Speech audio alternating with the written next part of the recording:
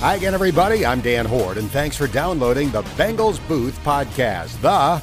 It's always better when we're together edition, as Dave Lapham joins me to discuss the additions of Alex Cappa and Ted Karras to the Bengals offensive line, along with the latest developments in free agency. The Bengals Booth podcast is presented by Ultimate Bengals. Download Ultimate Bengals ahead of the 2022 season. It's free to play, next-level fantasy football with fantastic Bengals prizes. Get it now on the App Store and Google Play. And here's a quick reminder that you can have the latest edition of this podcast delivered right to your phone, tablet, or computer by subscribing wherever you get your podcasts. It's the greatest thing since exercise soreness. The Bengals' run to the Super Bowl was one of the greatest 5.5-month stretches of my life. But it wasn't filled with much exercise. In fact, if you look up the word sloth in the dictionary, you'll find a picture of a bald man with glasses who looks very familiar. Now that the season is over, I'm trying to be more dedicated when it comes to working out, and I have the soreness that comes with it. Not pain, mind you, just the soreness that occurs in the early stages of an exercise routine that mostly goes away when you do it regularly. So, here's to feeling some exercise soreness. It beats feeling disgusting. Now, time to talk free agency with Dave Lapham.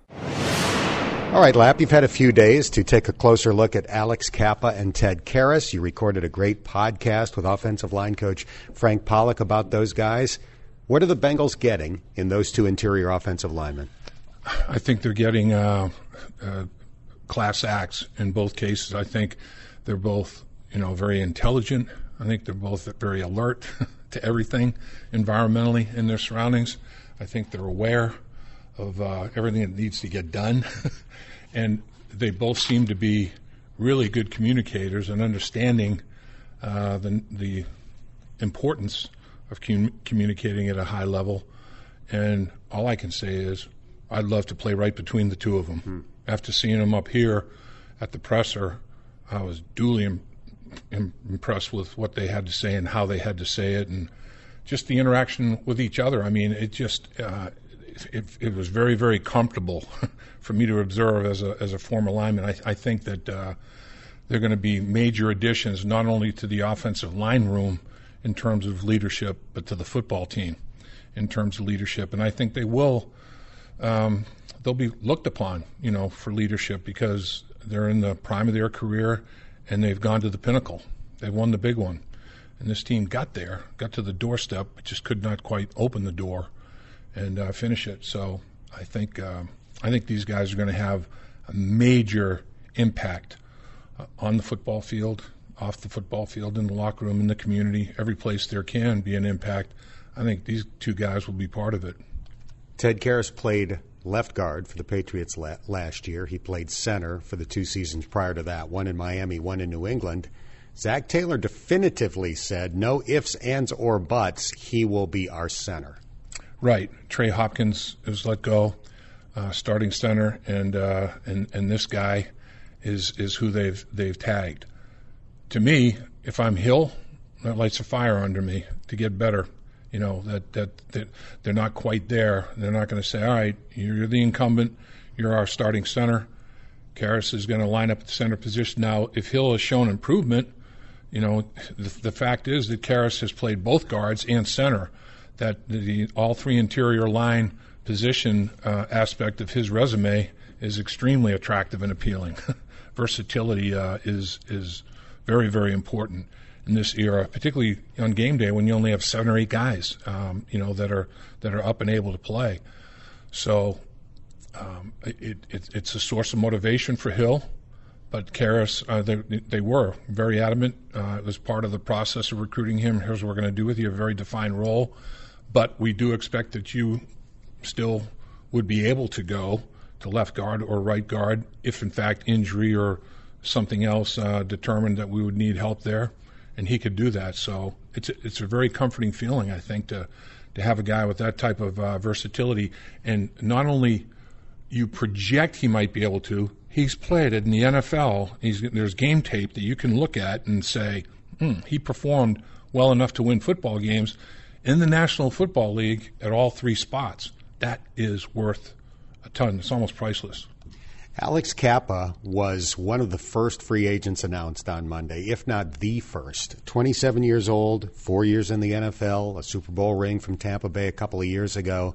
Frank Pollock did not want to say he was the number one guy on our list, but clearly he had to be very high on whatever list they put together for the Bengals to get that done as quickly as they did. Yeah, and you know, you start to, okay, let's put in the criterion. Here's what we want to spend. And we'd like to be able to get both these guys. So, or we'd like to be able to get two. Maybe not both of these guys. We'd like to be able to get two. So here's what we're thinking. We're going to budget for offensive line free agency initially, and here's the ones that are exorbitant. They're out of that price range.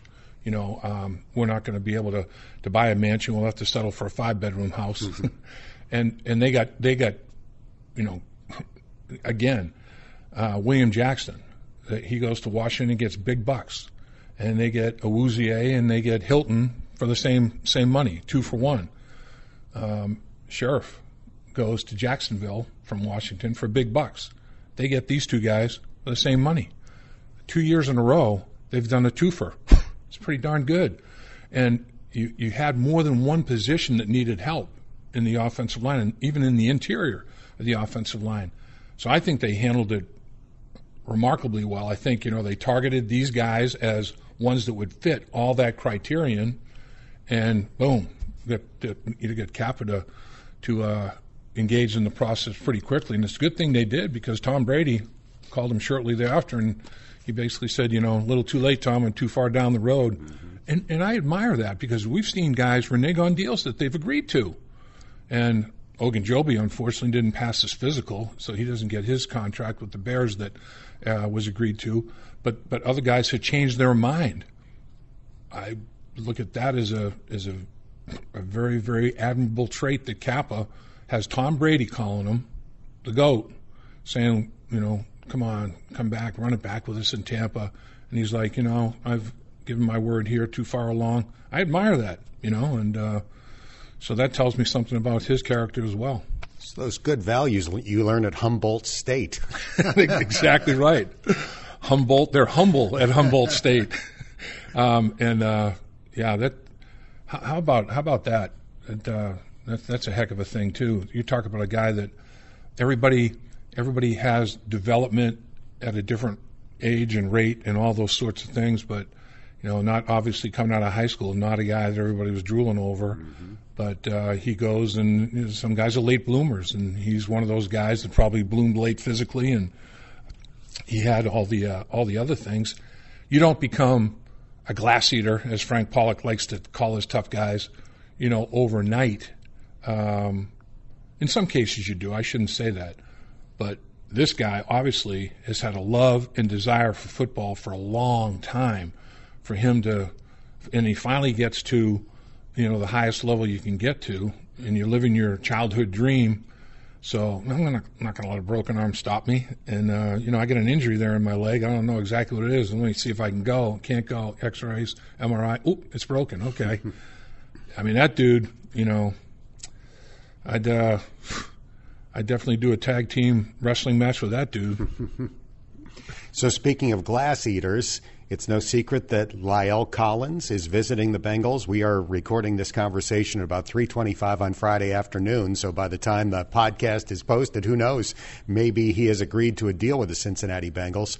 But I asked Frank Pollock about him at his news conference. He said, I loved coaching him in Dallas. He is a glass eater. He loves film study. He made it abundantly clear that he would love to have him as his right tackle if the Bengals can win what now becomes a free agency sweepstakes for his services. And how about that? You get the center, right guard, and right tackle in free agency, potentially? My goodness. You can't ask for much more than that. You know, the Kansas City Chiefs had, quote, the formula last year. They got 2 starters in free agency and 2 in the draft.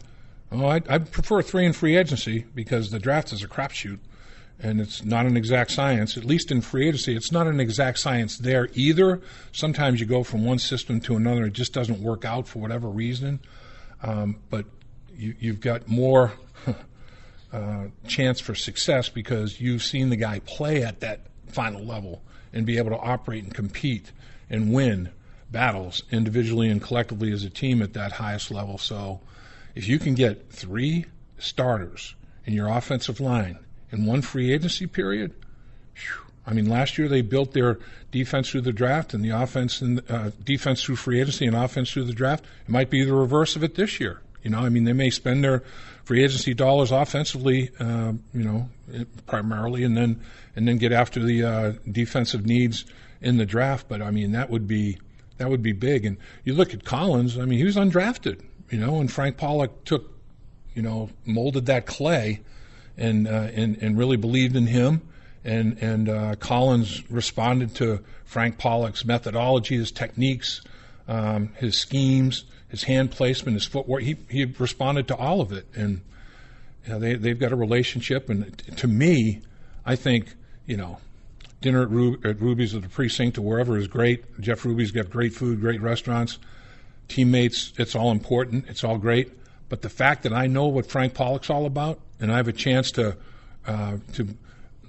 go back to the coach that basically helped me start a professional career that has lasted a few years, and I get a chance to go back and continue that growth and development with that coach who I owe so much. That would be a big deal in my evaluation process, really big deal. The last time we did a podcast, we talked about some of the possible red flags where La'el Collins is concerned. He missed all of 2020 with a hip injury. Right. He had a 5-game suspension last year for recreational drug use. He didn't test positive. He missed his tests, right, which may indicate that he thought he was going to test positive. But in any case, I spoke to somebody in Dallas about him this week. He said, great guy, well liked by his teammates and coaches. Don't have to worry about the suspension being some sort of this is a bad guy issue. It's not the case at all. Now, with the hip, obviously part of the process of visiting Cincinnati is to have that checked out by the Bengals medical team. Absolutely. Look at Larry Ogunjobi, like we just talked about. It's like he goes up to Chicago and their doctors say, too dicey, too risky. He's not ready right now. He still needs to heal, whatever the case may be. So, yeah, I mean, it's going to be the physical is going to be a big part of it. Unfortunately, those issues probably hurt his value in that they were trying to trade him, and there were no takers. And so nobody wanted to give up anything to get him. All right, let him go to free agency, and the Bengals were just watching the waiver wire. I mean, they're just laying in prey, man, and just waiting, and then just jumped at the chance to get in the process. And again, I think one of the big reasons that he's here so quickly after he hit the waiver wire is Frank. So got to just finish it. I think it's going to happen. It's just a question of when. I want to get back to Trey Hopkins for a second because Zach did make that announcement on Friday that in addition to the signings of Cappa and Karras, they were letting Trey go. And, we had conversations during the course of this past season where you would bring it up unprompted, more or less saying, hey, this guy deserves a lot more praise and credit than he's getting. To come back from a torn ACL in the final game of the previous season, to be back in the starting lineup for opening day when maybe he wasn't physically even close to 100%, but did it for his team, did it for his teammates. He deserves all the praise in the world. Baker Mayfield's up there in Cleveland bitching about the fact that, I laid it on the line for the Cleveland Browns playing hurt. And all he's doing is, every form of social media that you can utilize, he's propping himself, jocking himself about doing that. Trey Hopkins did that to have a knee reconstruction in January and to come back and be there for training camp and then play every snap basically of the regular season. And I've talked to him, a couple of times during the course of the season. I said, how is it? How you doing? How's it going physically? He goes, it's tough, man. I mean, it's a challenge. It's a grind. He was trying to rehab and play at the highest level of football, a National Football League center, particularly when nose guards were over him. I mean, that's just brutal what he tried to do. And he did the best he could. I'm sure, he knew he wasn't putting his best performances on tape, that compared to other years when he played at a much higher level. But he was limited.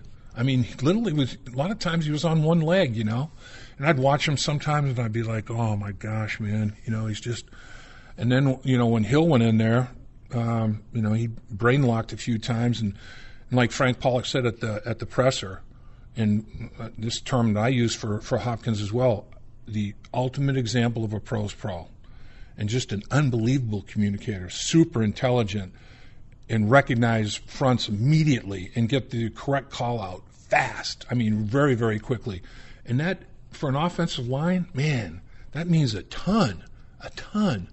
Particularly if there's some kind of a problem, you get to the line of scrimmage and there's like 10 seconds on the play clock, and it's like, oh man, we gotta get this done like right now. Trey was very capable of doing that, and never in any kind of a panic mode. That stuff's all big, all very big, and I think because of all that, he had a presence in the locker room. Guys respected and admired Trey Hopkins, so there's a locker room presence there. C.J. Uzomah's locker room presence is going to be missed, and rightfully so. I think on a much lower key, less publicized, standpoint, I think Trey Hopkins will as well. When they were doing things at the Freedom Center, who was one of the guys front and center up there making statements on behalf of the football team?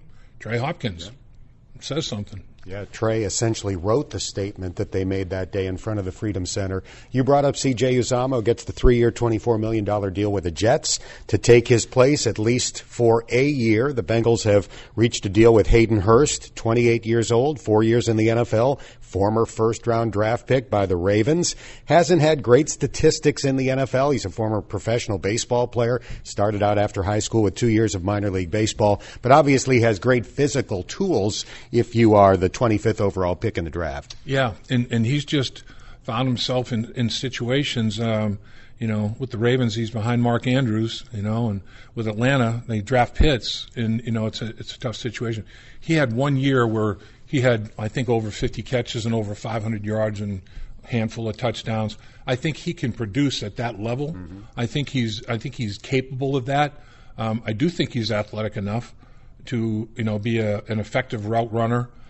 Catches the football well enough, and then also, put his hand in the dirt at the end of the line of scrimmage and be a factor in the running game. He's 6'4", 265 pounds. I mean, he's a big body kid, a strong kid, and I think Coach Casey and Coach Pollock will maximize what he can bring to the table in terms of the running game as well. So that was a good move. It's a 1 year deal, a show me deal, a prove it deal. So highly incentivized. He realizes that his football future is going to be, largely determined by how it goes next year, and he's got a quarterback that can get him the football, And I think it's a definition of a good deal. I think both parties benefit. He had 6 touchdown catches 2 years ago with the Falcons. Defensive lineman Jaron Reed is visiting. Apparently Cincinnati is not the only place he's going to visit. It doesn't sound like this is a if I like it, I'll sign kind of thing. It sounds like he wants to take a few different visits and check out the possibilities out there. But what do you think of Jaron Reed, the player? Yeah, I mean, I think with Ogunjobi, actually he didn't go. But he's not under contract. He's not part of the Cincinnati Bengal mix at this point. I think in his absence, getting somebody that can fill that rotational need that they have, they obviously committed a lot of dollars to B.J. Hill, and he earned it, rightfully so. But he was in the rotation. They got Tupou back, so that's big. So if they can get a guy like Reed, that would be a nice get as well. And as we know, I'm talking about it all the time. All levels of football, games are won and lost in the trenches, and the Bengals have gotten better in the trenches offensively, and they're trying to make sure that they address their needs and issues inside as well with the signing of one of their own. B.J. Hill gets a well-earned, well-deserved contract, and they're not done. It'll be interesting to see what happens with Ogunjobi, because I got the impression that the Bengals did not rule him out medically. They would have been interested in re-signing him now that the deal that the Bears offered to him and that he agreed to was far beyond what the Bengals had room to pay or were willing to pay. But if they wanted to re-sign him and didn't have medical issues at the time, I imagine there's still a path for him possibly to come back on a shorter deal, although a lot of the money has been committed to others. Yeah, I mean, B.J. Hill got a lot of the dough that he was hoping he might get, and they both knew it. They both knew that one was going to get it and the other one was going to move on and get it somewhere else. But based on the fact that, okay, well, Chicago's medical team failed them. They have a need, and they didn't feel comfortable enough. How much does that devalue his arrangement? I could see potentially where he stays with the Bengals for another 1-year prove-it deal. Might have to. Yeah, might have to based on what happened up in Chicago. Mm-hmm. It's like, all right, well, this multi-year, multi-million-dollar thing has gone up in smoke, potentially. It may be too early to tell. There may still be somebody else that would kick the tires and see what kind of dollars, anybody who has the dollars left to kick the tires and spend them on him. So I would think that if the terms and conditions of a contract change drastically, the Bengals are right in the hunt because he enjoyed it here. He had great success here, loved his teammates, loved his coaches. There's been no bridges burned. Everything was done on a high-class level. The parting of the ways was done as well as it can be done. I don't see any problem with it. Eli Apple is back on a 1-year, $4 million deal. Now, just 1 year, does that make it seem to you that there's a high possibility or probability that cornerback is going to be one of their top draft picks? Yeah, I mean, I look at that as, $4 million on a 1-year contract to a corner is not like, whoa. Mm-hmm. That's not like, why the hell would they do that? I look at it as a very expensive premium of insurance policy. I mean, I think they will probably address that position. I don't know if it'll be a first-round pick, but I think it'll be a pretty high pick. And I mean, they may double down. They may take a couple of corners. One in day 2 or even potentially day 3. They may take them in day 2 and day 3 and not day 1. Don't know, but I imagine that they'll probably swing the bat a couple of times in the draft at that position group. But I do really I don't think it's lip service when Lou Anarumo talks about having confidence in Eli Apple. He really does. I think he's taken it. Lou feels like I've been with this guy through all of it, thick and thin, and sometimes in situations like that, you really celebrate the successes with him even more so, and the failures are like, that didn't work out, but we can get over that. We can work it. We can work through that. So that relationship that the two of them have is big for the player and big for the coach. Last thing, when are they going to invite you to take part in one of these precinct dinners with all of these offensive linemen? Man, I'll get a steak burro any day of the week, and I'll go medium rare as well.